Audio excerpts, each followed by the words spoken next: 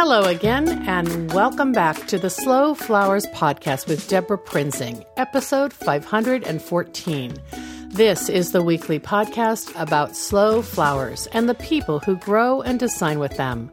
It's all about making a conscious choice, and I invite you to join the conversation and the creative community as we discuss the vital topics of saving our domestic flower farms and supporting a floral industry that relies on a safe, seasonal, and local supply of flowers and foliage. This podcast is brought to you by slowflowers.com, the free online directory to more than 880 florists, shops, and studios who design with local, seasonal, and sustainable flowers, and to the farms that grow those blooms. It's the conscious choice for buying and sending flowers. And thank you to our lead sponsor for 2021, Farm Girl Flowers. Farm Girl Flowers delivers iconic burlap wrap bouquets and lush, abundant arrangements to customers across the U.S., supporting more than 20 U.S. flower farms by purchasing more than $9 million of U.S.-grown, fresh and seasonal blooms and foliage annually. Discover more at farmgirlflowers.com. For each podcast episode this year, we thank three of our podcast sponsors. Our first thanks goes to Red Twig Farms. Based in Johnstown, Ohio, Red Twig Farms is a family-owned farm specializing in peonies, daffodils, tulips, and branches, a popular peony bouquet by mail program, and their Spread the Hope campaign, where customers purchase 10 tulip stems for essential workers and others in their community. Learn more at redtwigfarms.com. Of course, you've heard me talk about my road trip to California in late June for the 4th Slow Flowers Summit. A few days before the summit took place, I was treated to a morning visit at Santa Cruz Dahlias, a micro flower farm owned by award-winning dahlia breeder Christine Albrecht, a Slow Flowers member. I've been wanting to learn more about Christine's work as a flower farmer whose curiosity about breeding has led to incredibly unique, new named cultivars, a devoted following among cut flower farmers, and now a new book published in 2020, Dahlia Breeding for the Farmer Florist and the Home Gardener, written with Brian Sprinsock, Christine's spouse, as co-author. I ordered my copy and brought it with me, and I asked Christine if she would sit down with me when I was in the area late last month. She kindly invited me for a tour, and I enjoyed a deeply informative lesson on her work and her passion. In the foreword to Dahlia Breeding, Christine writes, I am fortunate that I have the opportunity to talk and write to people about dahlias almost every day. While familiar with growing dahlias from tubers, many growers simply have no idea that unique varieties of dahlias can be generated from seed. The more I thought about that, the more I was inspired to write this short book and share my hybridizing knowledge. She continues, I'm not a typical dahlia hybridizer who breeds mainly show dahlias. I have as much interest in breeding varieties loved by florists and designers as I do in breeding dahlias for show. I don't have a scientific background. The advice in this book comes from practical experience at my farm. I currently grow on a quarter-acre suburban farm in the California Central Coast. I generate hundreds of dahlia blooms every week, and when they are not being cut for shows, I sell them to designers and florists. These floral designers give me wonderful feedback on what colors and forms are the most commercially viable. Their input helps me set my hybridizing goals. In 2014, after years of learning and experimentation, Christine hand-crossed pollen parent Kenora Jubilee with seed parent Elma Elizabeth for a new variety called K.A.'s Cloud. She excitedly sent it off to the American Dahlia Society trial gardens across the U.S., and the blooms won the Darrell W. Hart and the Lynn B. Dudley medals, the two top awards in the country. Blue ribbons aside, she was hooked, and that experience ignited what has become one woman's amazing journey with dahlias, one she generously shares with us today. I know you'll enjoy the rest of the story as I introduce Christine Albrecht in today's episode. Visit DeborahPrinzing.com to see photos and find links and more details, including book ordering information. Let's jump right in and get started.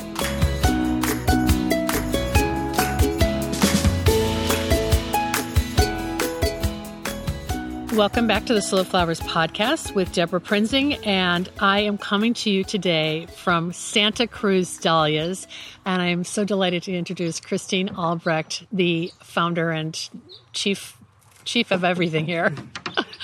Welcome. Yeah, I'm so excited to be here. I'm excited. I feel like I can welcome you to my garden, and it's like so fun. Oh so my gosh, you. it's such a treat. And Christine, thank you so much for inviting me. I know that this is a busy season for you, but you have a beautiful place. And you may hear Christine's colleague, Jan Palia, who is, I think she's the staff floral designer. And for sure that.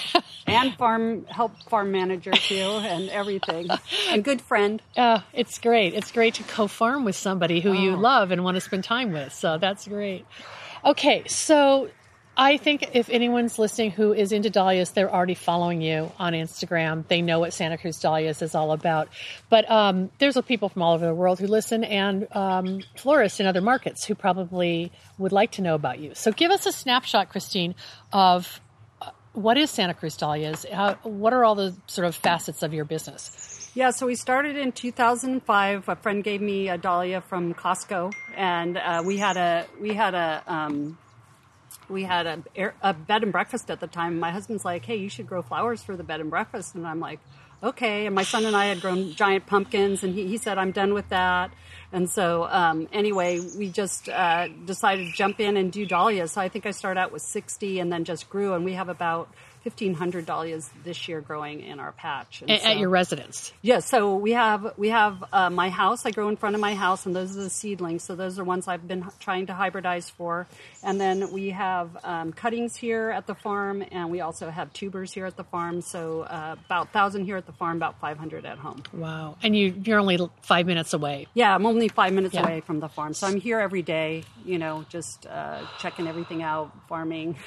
So from one Costco tuber in 2005, fast forward 16 years later, you're known for growing cut flowers. You don't sell tubers per se, do you? Not really. This year we took on Stonehouse dahlias, so I sent them tubers, and now they make cuttings and then can sell them out there in the world. And they did a great job. This is our first year doing that. And Triple Wren Farm up by you guys, they have tubers now growing in their patch, and they're going to be starting to sell tubers once they have enough inventory built up. Yeah, and they'll sell them as Santa Cruz Dahlias? Tubers, So all my varieties have KA in front of it, which is my initials. So KA's Rosie Joe or KA's Cloud. It always has the KA in front. So then, when you're buying one of my varieties, my hybrids is with the KA in front. How many are there that you have introduced, or that are in like commercially,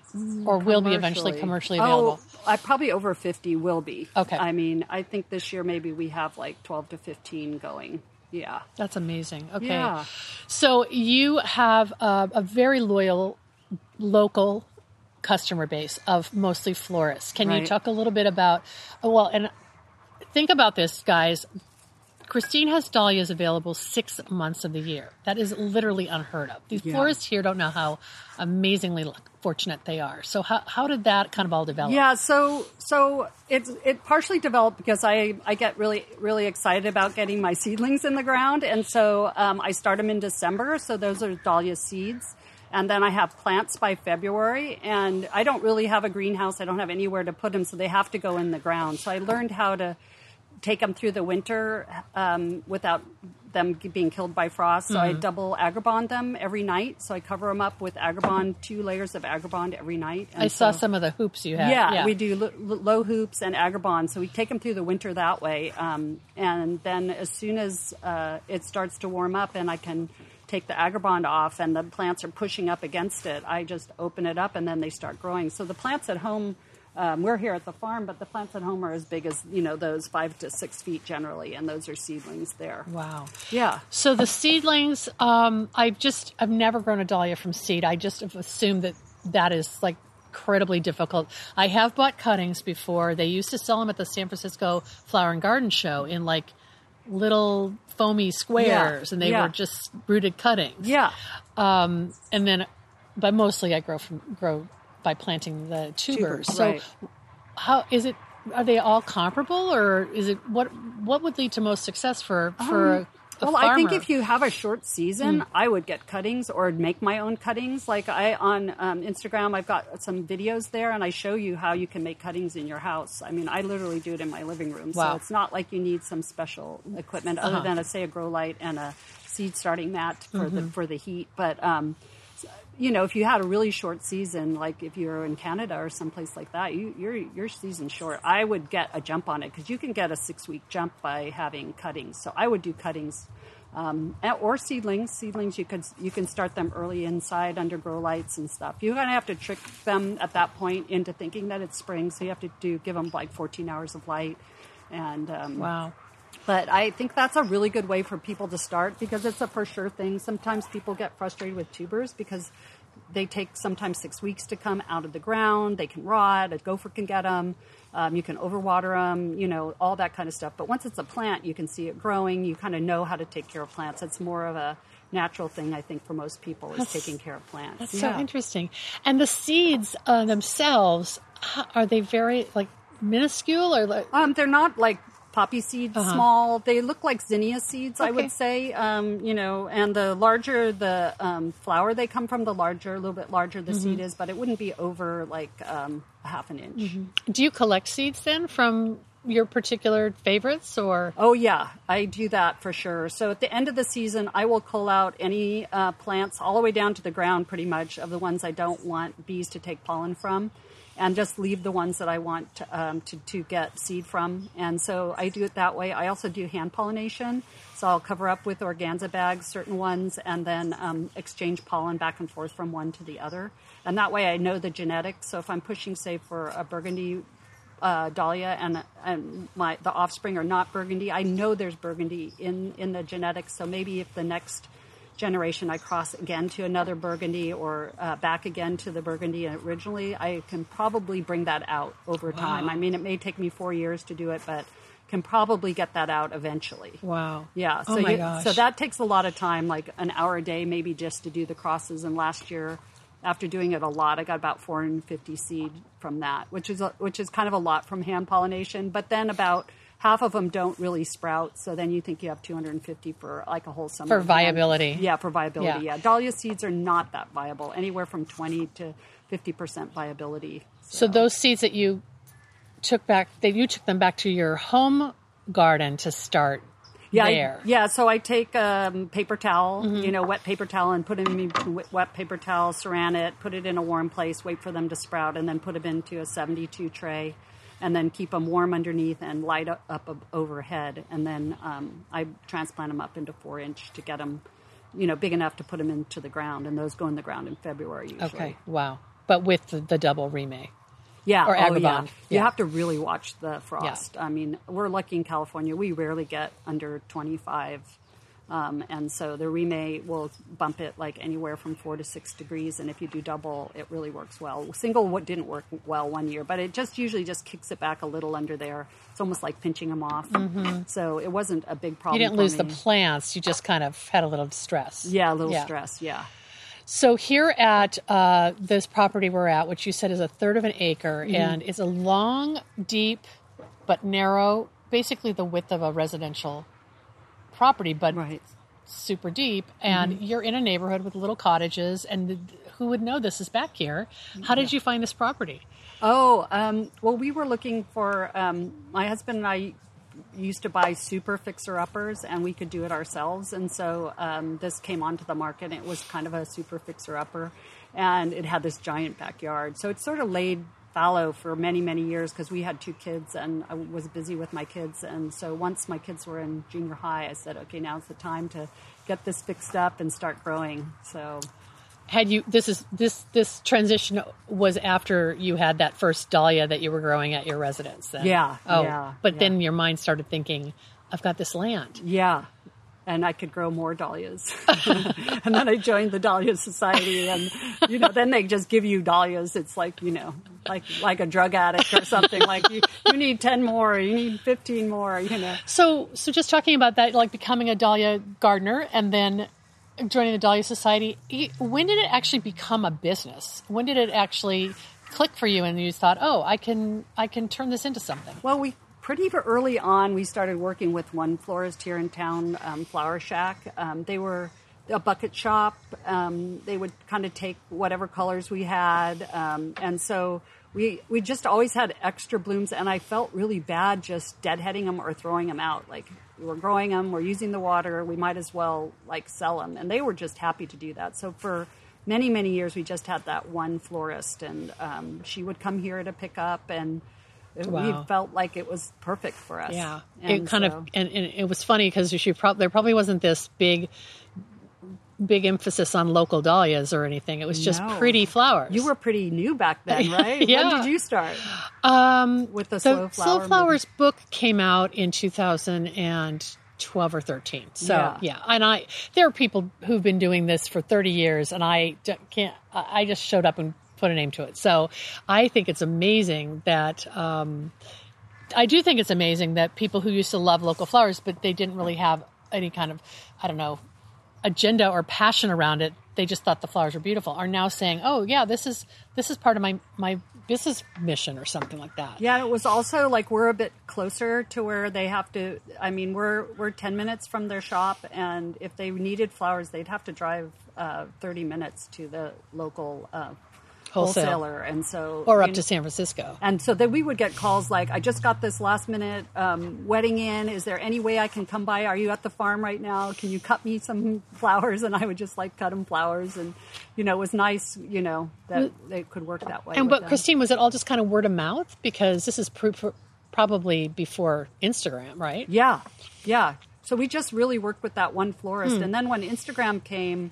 When we started doing Instagram, I can't remember what year that was. We just kind of slowly grew, and people started finding us and the other florists in town. We would call them.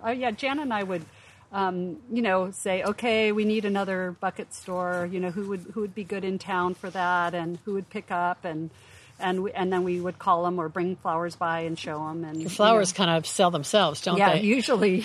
Yeah, so we just had fun doing it. Kind of slow. We didn't grow very fast, So because the wholesale side of the business is kind of a bonus for you now, because really the breeding is what like floats your boat, right? Right, and what the wholesale selling to the florists and designers and stuff, it basically helps pay for all the expense of the farm. And then I get to do my hobby, which is the hybridizing, which is really fun. And so it's kind of a good combination for us. And we have a lot of flowers that we don't like to just deadhead and throw away. Yeah. So yeah. we like to support the local florists and designers too. So, but local florists and designers having access for as much as 6 months of the year is like such a delight. The rest of the country, we don't get that. I know. You were telling me that this is going to be a particularly high demand year because of coming out of COVID, and you anticipate being able to sell everything you grow. Yeah, because weddings were postponed, and so now the florists are doing double or triple weddings on weekends instead of just one. They're doing like 3. And so we used to do our farm stand regularly, like 2 or 3 days a week, but now the demand is so high from the florists that we haven't really opened up our farm stand other than a couple times. Wow. I'm not sure where that will go, but we still have a third of our fields here that haven't really started producing. So maybe once those get going, then we can do some farm stand. We just like it. It's fun. We get to meet all the local residents, and Jan makes like these beautiful bouquets. So we're going to share a photo of that, Jan. That's gorgeous. Yeah. The farm stand is at where you live. Yeah. Is it just up on the sidewalk or the driveway? On the sidewalk, on an old table, with the umbrella to keep them kind of cool, and then just a box that is a honor system box pay, and we put little price tags on it so people know how much they cost. And we do it in vases because we like our dahlias to be kept, hydrated the whole time. Because a lot of times people would be discouraged about dahlias because they're not like roses or alstroemerias where they can be out of water for a while. They really we kind of say in the Dahlia Society, like not more than 30 seconds out of water. So, we like to sell them so that the people can appreciate them longer, because they're not a super long, they don't have a super long base life, like maybe 4 days, 5 days at most for dahlias. So basically you use these small glass vases, and the bouquets are always in these vases, grab and go kind of thing. Yeah, and if people want to, they can return the vase and take $1 off their next bouquet. So, we encourage people to do that, because otherwise, if they're buying regularly from us, they'd have a lot of... Yeah, you don't need 50 of these. No, they don't need 50. But in a way, it's also quality control, because you're not watching someone take a craft paper wrapped bouquet away out of water and maybe thinking, okay, then you have no control over your reputation then. Yeah, it's kind of hard, because sometimes people say, oh, they didn't last. And I'm like, okay, what did you do? Well, I went shopping. I left them in the hot car. And I'm like, okay, dahlias and hot cars don't work well Do the together. math. It doesn't add up. Yeah. So people just think, I think people who don't grow maybe just think that maybe that is okay, but it's not. It's not for dahlias anyway. How many varieties are you... I don't even know how to ask this question, because you grow your own hybrids, and then you grow other favorites. Right. So do you, like, in any given season, how many varieties do you have, or cultivars? Probably like, what do you think, Jan? 150? 100? At least. At least, yeah, because the second year seedlings we grow 3 of just to try them out for the second year. And if we don't like them, then we cull them out of the patch. And then ones that we really like maybe Kay's Cloud, will grow like 10 to 20 of those varieties. And then the known varieties that are here, like Jomanda or something, we might grow 5 of those. And we use those. We'll use that in the breeding program too. Because you want enough selection, or enough diversification of the parent. Exactly. Plants. Yeah. Okay. Yeah, you always kind of want to bring in new, because once you start interbreeding, then you can get some inbreeding depression problems with the blooms sometimes. So If you're not broad, bringing in more genetics. Yeah. And then your new thing you said is you're selling at the San Francisco Flower Market, and so is that something you can talk about a little bit? Yeah, we just started last week. So when COVID happened, we decided we would make our garden bigger, because we had time, and it's great to be outside. And so this year we are probably a third again as large as we were the previous year. And so we decided that we had enough blooms to approach the Flower Mart. And so we approached Torchio, who's there, and they said, yeah, sure, let's start in 3 days. So it's like we didn't have much time to prepare, but it was fun. We had the flowers, and they were thrilled, and they come and pick up here in Santa Cruz. We're about 60 miles from San Francisco, so we don't have to make the drive. And it wouldn't pencil out. It wouldn't pencil out for us. We never really wanted to do that. That's not where we wanted to spend our time. So they were already sending a truck down to other larger growers in Monterey Bay or whatever. Yeah, their office is here in Soquel, which is just next door to Santa Cruz here. So they're actually local.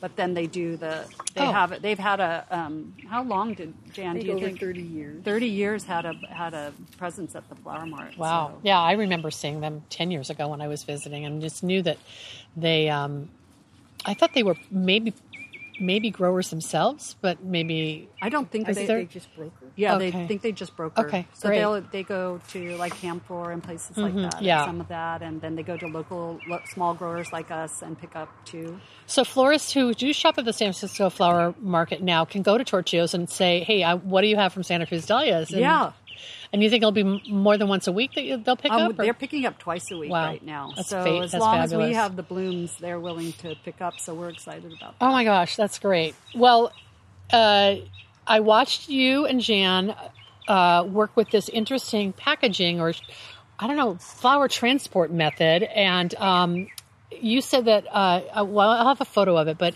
you said you've also talked about it on your Instagram feed because people are curious. Can you talk a little bit about it? Yeah, what we like about it's basically like a 3-gallon Rubbermaid tub with the handles, and then there's an insert that pops in, and that has about 40 little holes in it. And so what it does with dahlias, which is nice, dahlias don't really like to be crowded. Their petals get wrinkled and things like that. So it forces them to sort of stay upright. You don't have to lean them too much on each other.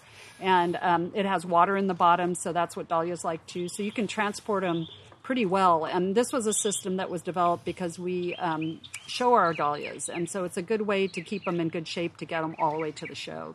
To whatever dahlia show you're going to. Yeah, so we've driven them up to Portland this way. We went the Portland Dahlia That's crazy. Show. Yeah, we put foil on our windows and the air conditioner on and our gloves on and our hat on and drive 12 hours and freezing to keep the flowers nice. Turned your car into a cooler. Oh, yeah, we turned our car into a cooler. We've done that more than once. And then we've also flown them to shows in like Pennsylvania and stuff. So we build a special box that goes into the overhead and we put those water tubes on them and lay them on their side. We usually don't do anything but fully tight balls because those last the best. That's for crazy. A lot of travel. But it's fun to just try, Just to be a crazy woman. Yeah. I did have a bucket of flowers I was traveling with once, all the way to, I want to say like St. Louis or something. I got on the Alaska Airlines flight. I actually had gotten bumped up to first class because of my frequent flyer.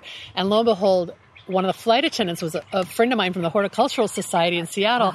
And she took my bucket up and put it on the jump seat in the cockpit and strapped it in. And I have a photo of it. I was like, I'm sure FAA would not allow that now. But water spill in the cockpit. And that former flight attendant is now retired and trying to figure out what she wants to do next. And she's coming to the Slow Flower Summit to learn more about flower growing. So you started her there. I know, but I love the idea of you like creating something that fits in the overhead bin. Of course you did. Yeah, you have to. They wouldn't let you keep it on your lap, and it wouldn't fit down on the floor. And it's bigger than a cat. Yeah. So this method then holds 40 stems, and this insert is from the tree industry, you said. Yeah, it's from Stewie and Sons up in the Pacific Northwest area, and on Instagram, if you look to my videos, I have a whole video on it that will give you like the numbers to order, the special numbers to get into that box. But I can give it to you too. No, I'll pull it. But you said that this company was like, what's going on? Yeah, they did. What was so cute is one of the guys in the shipping department is someone that follows me on Instagram, and he's like, "Is this Christine from Santa Cruz Dahlias?" Because I order them too. I'm like, "Yeah," and I just put you guys up, and he's like, "Oh, so that's what's happening," Just put you up on my Instagram. But it's such a metaphor for, I think, I don't really know you, but like for I think how your brain works. Like you're constantly problem solving to get to a result that you figure should be achievable. Yeah. Yeah, I mean, I can't take credit for this, but this was in place when I joined the Dahlia Society. It's a Dahlia thing. It's a Dahlia show thing. Mm-hmm. Although I think it's maybe just for our area because everybody invents lots of different ways to travel dahlias. But this is how most of the Dahlia showers in our area were traveling their dahlias.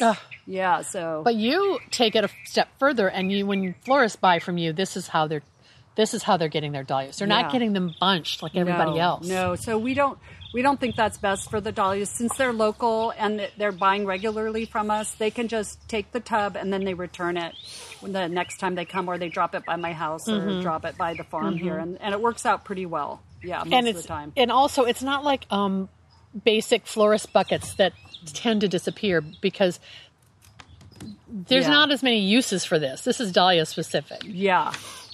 And we just really only loan those out to people that are in our local area. Your weekly clients. When we sell to clients that are just sort of a 1 or 2 time client, we get a dollar store bucket, and then we tape across the top and do a grid and then put the dahlias in that way. Interesting. Kind of like the florist method. Yeah, so it works, but I think this is better, but we don't want to lose these tubs because these cost us about $15 each or $20 each. So we wouldn't want to lose them. No, it's an asset. Yeah, it's our asset for sure, and we use them for show when we show and things like that. So, Christine, you talked about kind of stumbling into your first dahlia tuber. What, other than raising your kids, you told me you had a past life as a fundraiser or a grant writer. So, what are you borrowing from your past life that you're using now? Well, I was a fundraiser for a nonprofit school for 16 years, and so I learned how to do fundraising. So I'm helping the American Dahlia Society raise money for their genome project right now. So we raised about $50,000 initially, and now we're in another fundraising drive to raise $43,000. We just got a $23,000 dollar for dollar match for the next round, so we're really excited. So anybody who gives to that can go to the American Dahlia Society page and do that and give if they want. And did you get kind of drawn into that project in particular because you had been doing your own breeding and you kind of were curious about seeing as far as you could push it? Well, it was kind of an interesting story because our Dahlia Society, we bring in different speakers, and Dr. Virginia Walbot at Stanford, she's close by, and we asked her to come speak about how color comes into dahlias and how that is. And at the end of her talk, she had a slide that was her wish list, and her wish was for the dahlia to get the genome sequence, because that way they'll bring in dahlia into a lot of scientific research, and we really need that because dahlia has an issue with virus, and we're trying to figure that out. And then, there's so much more you can do once you have the genome done. You can find out, like, why are there 21 forms in dahlias? That's a lot of forms for a flower, different petal shapes. Why do we have that? Yeah, I'm so curious about that. Yeah, so that's unusual for a flower. I mean, they are octoploids, which means they have a lot of DNA, but those kinds of things really can't be looked at until we get the genome sequence. So we're excited about that. Wow, that's amazing.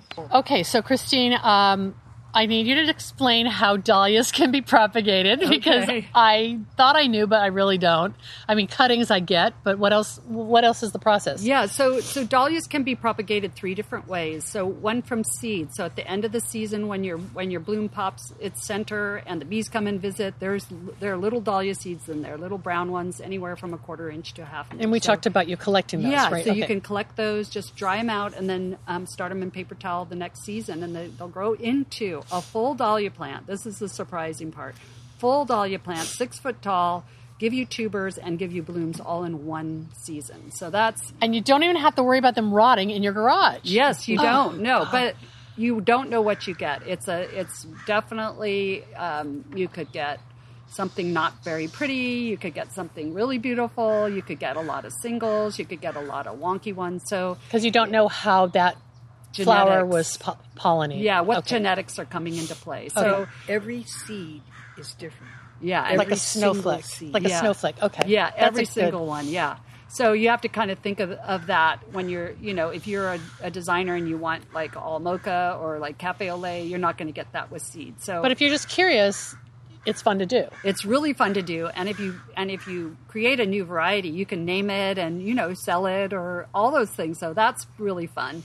And then they're also able to take cuttings. So if you start a tuber and it puts up a sprout, you can cut that off, put it in a rooting compound, and kind of keep it moist for 10 days.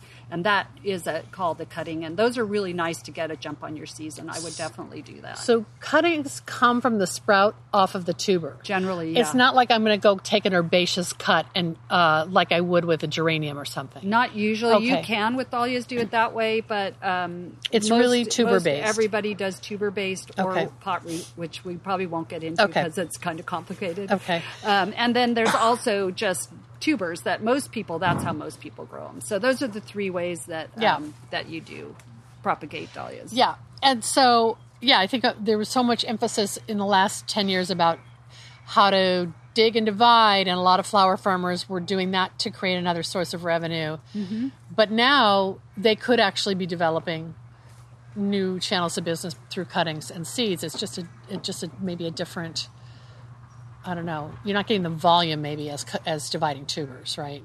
Oh, with the seeds, you mean? Yeah. No, you could get a lot of seed if you let the bees do it. If you do hand pollination, it's another thing. But you would get a lot of seed. And I Swan Island, which is a big dahlia grower, they sell seed.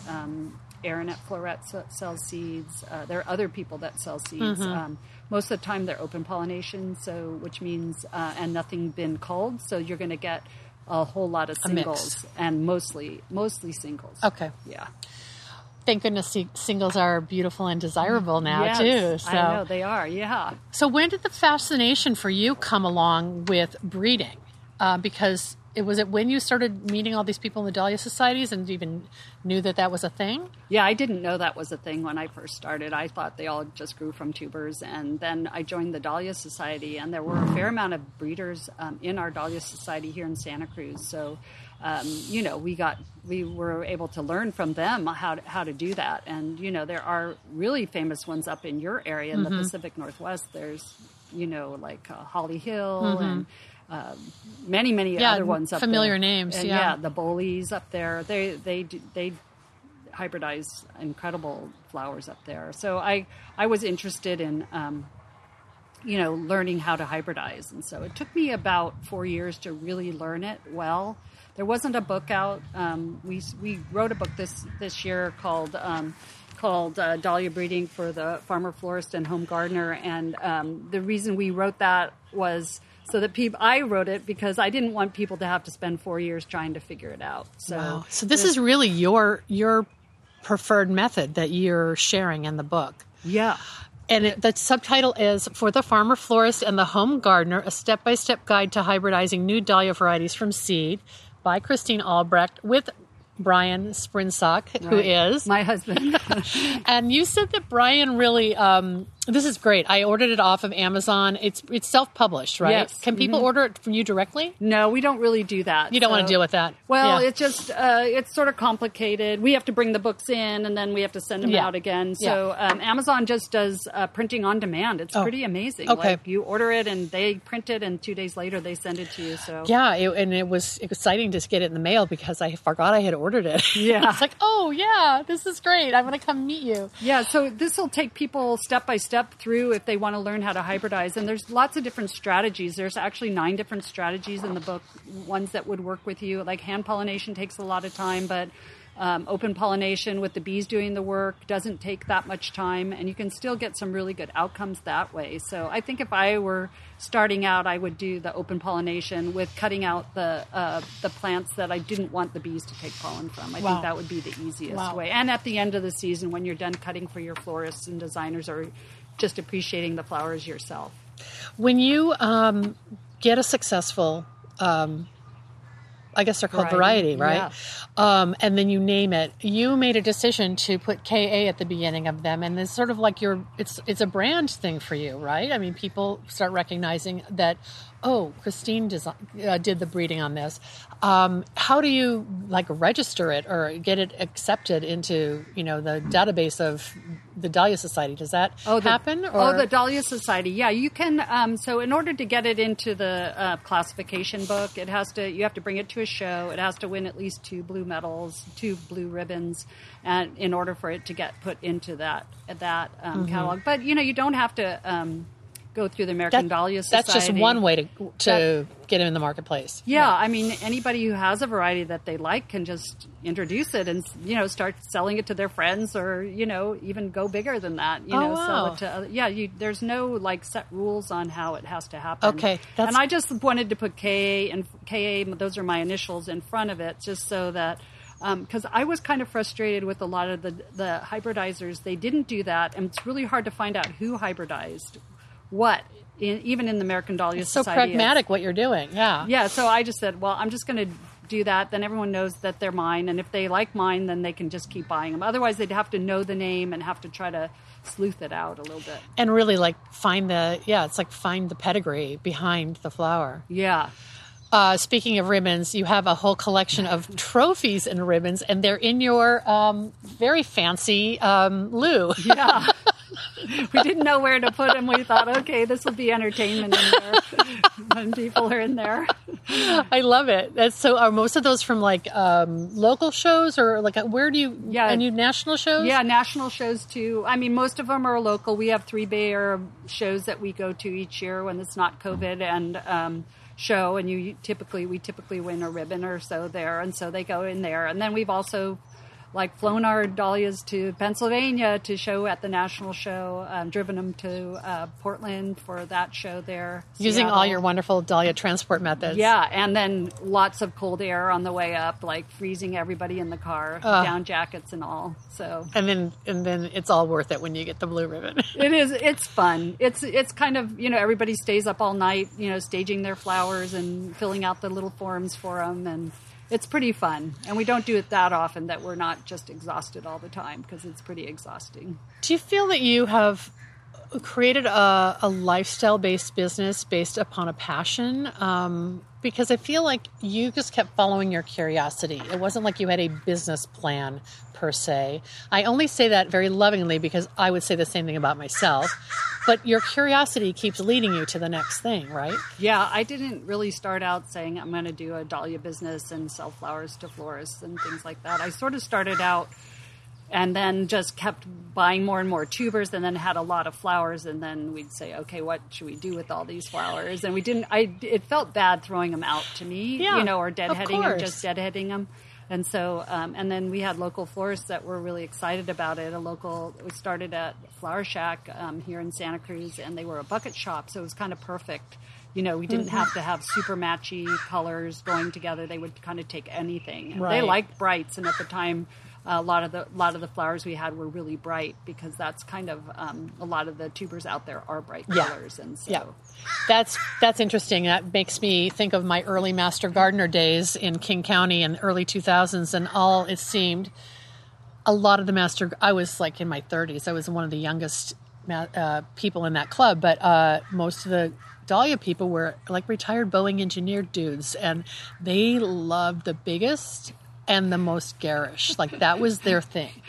And you guys are laughing because maybe you know those types. Well, that's how the Dahlia Society is too, and still is pretty much. And that's why it's so unique that you're breeding for a floral customer who has a different wish list of colors and forms, right? I mean, it was partially because Jan here is so into color, and we would be like, no more yellows, no more bright reds. We need some other colors. We need subtleties. We need complex colors. And so once we started breeding, and we could walk around and look at these new varieties and say, this is the one. This is going to be great. This is going to work with this. And Jan has like an amazing eye for color, so I'd be like, okay, I'm happy to grow that again, because that looks beautiful to me too. But that's kind of how we started. We wanted them for our bouquets, and then the florists were like, yeah, this is really great. We love these colors, and a lot of them worked really well all together too. Like one of our florists says, I love all yours because so many of them,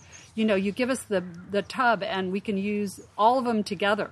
Wow, and they design themselves in community. Yeah, it could be that, they're getting similar genetics or something, but yeah. What is the one here on the cover of the book? That one's Kay's Mocha Katie. Okay. And that was named after one of our florists, Katie, who's with Susie's Flowers here in town.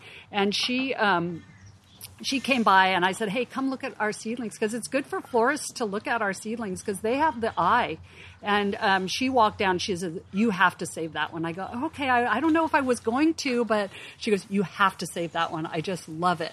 And I said, okay, I'm going to name it after you. I think what's so distinct are the margins. Like, you really see the petal contrast. Yeah, it's called Picotee in flowers, right? I've heard that term, yeah. When you have that. Yeah, so it has a nice Picotee on it. Yeah. So Mocha Katie, or Katie Kay's Mocha Katie, yeah. Okay, and then Jan, tell me what your favorite new KA choice is. Do you have a favorite, or is that unfair to ask? Well, out of the seedlings, we haven't named anything yet for this year. Yeah. How about last year? We've got I like 169. Yeah, that still has a number.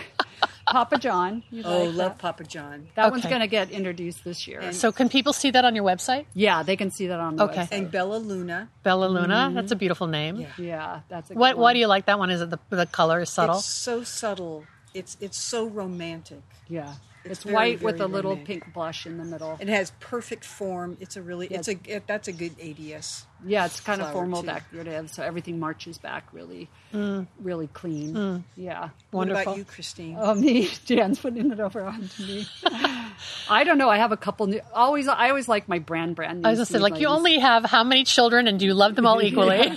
Well, I always like the newest ones, and so there are a couple balls that are small, maybe miniature balls at my house that are growing that are just beautiful, like cafe au lait color. Wow. So I've been trying to breed for that. They're going to be popular. And yeah, that is it almost matches like cafe au lait in the mocha color, or Mocha Joe or Mocha Maya even. Mocha Maya. Yeah, so I'm excited about that because I was breeding for that, but it's hard to get what you want when you're breeding. You can't just dial it in and get it, And that was an open pollination from a bee doing it. Wow. So it wasn't even a hand pollination. So I would say like more than half of the ones that I keep that I like, the bees do the pollination. Mother Nature is your co-breeder. Oh yeah, and does it probably way better, and I get more seed that way too, and all that. So. Oh my gosh, this is so exciting! I'm so inspired, and I thank you for letting me come be with you. Yeah, thank you for coming. It's so fun to meet you in person. I mean, I've been listening to you for forever, so now you can listen to yourself. Yeah. Is there anything I didn't ask that you want to make sure people know about? I mean, the book will make sure people know how to order. I brought my copy so you can sign it for me, and there's a lot of content on your social media and on your website. And so I want to make sure people, if they're curious about more, you've probably already filmed a little clip about that topic. Yeah. Because you're very generous with sharing information. Yeah. On Instagram, there's a little TV in the middle. Yes. It'll show all my different videos that I've done. I mean, if you have a question, you can just shoot me a question. I'm fine with that. I answer questions every day, like, what's going on with this leaf? Or when you sleep. Yeah, I know. So, I mean, not too many questions that people ask, but I'm happy to help because I got help. So I appreciate the help I got, so I don't mind giving back. It also sounds like really, if someone is very interested, they should find their local Dahlia Society because that's really what's appropriate for their zone or their region. That's what I was going to say. I mean, I think what the American Dahlia Society has done for dahlias is they really know how to grow dahlias really well. And, they know how to problem solve anything that can come up with them. They like to share information. You'll get a ton of tubers. It's a fun group generally. That's how Jana and I met at the Dahlia Society meeting. You'll meet new friends. And I think just the amount of information they have is really good. And, if they may not like cafe au lait as much as you do, or colors that like that, or you can bring them along. Like that. You can try to bring them along, but if not, they'll be happy to help you with growing. They are really good at that. Yeah, like excellent. That's good advice. And who knows? Maybe these two worlds are coming closer together. The show dahlia, competition grower, and then the person who wants to use it from a design point of view. And it seems like these worlds are starting to discover each other. Yeah, and they do overlap quite a bit. Like Jomanda is a beautiful flower for arranging, and it's a great show flower. It could win the best in show, no problem. So you definitely have overlap, and even in really nice colors that are ADS kind of blooms that win there. But I think we do need to push. I think it's important for designers and florists to get into doing their own breeding because I'm really excited to see, because they're so color focused, that we could get some amazing new varieties out there. They just and I think they could do it with just culling at the end of the season and letting the bees do the work. Wow. Okay. Yeah. I'm impressed. This has been delightful. I took some photos of my tour here. I'll share them in our show notes, and maybe I'll get a few more photos from you, Christine, if there's something that you want to share. And while we've been talking, Jan's been doing some floral design. Where are those bouquets? They're in the cooler. Oh, good. We'll take a few photos and share those. Thank you so much. Yeah, thank you for having me. Really appreciate it. I enjoyed it so much.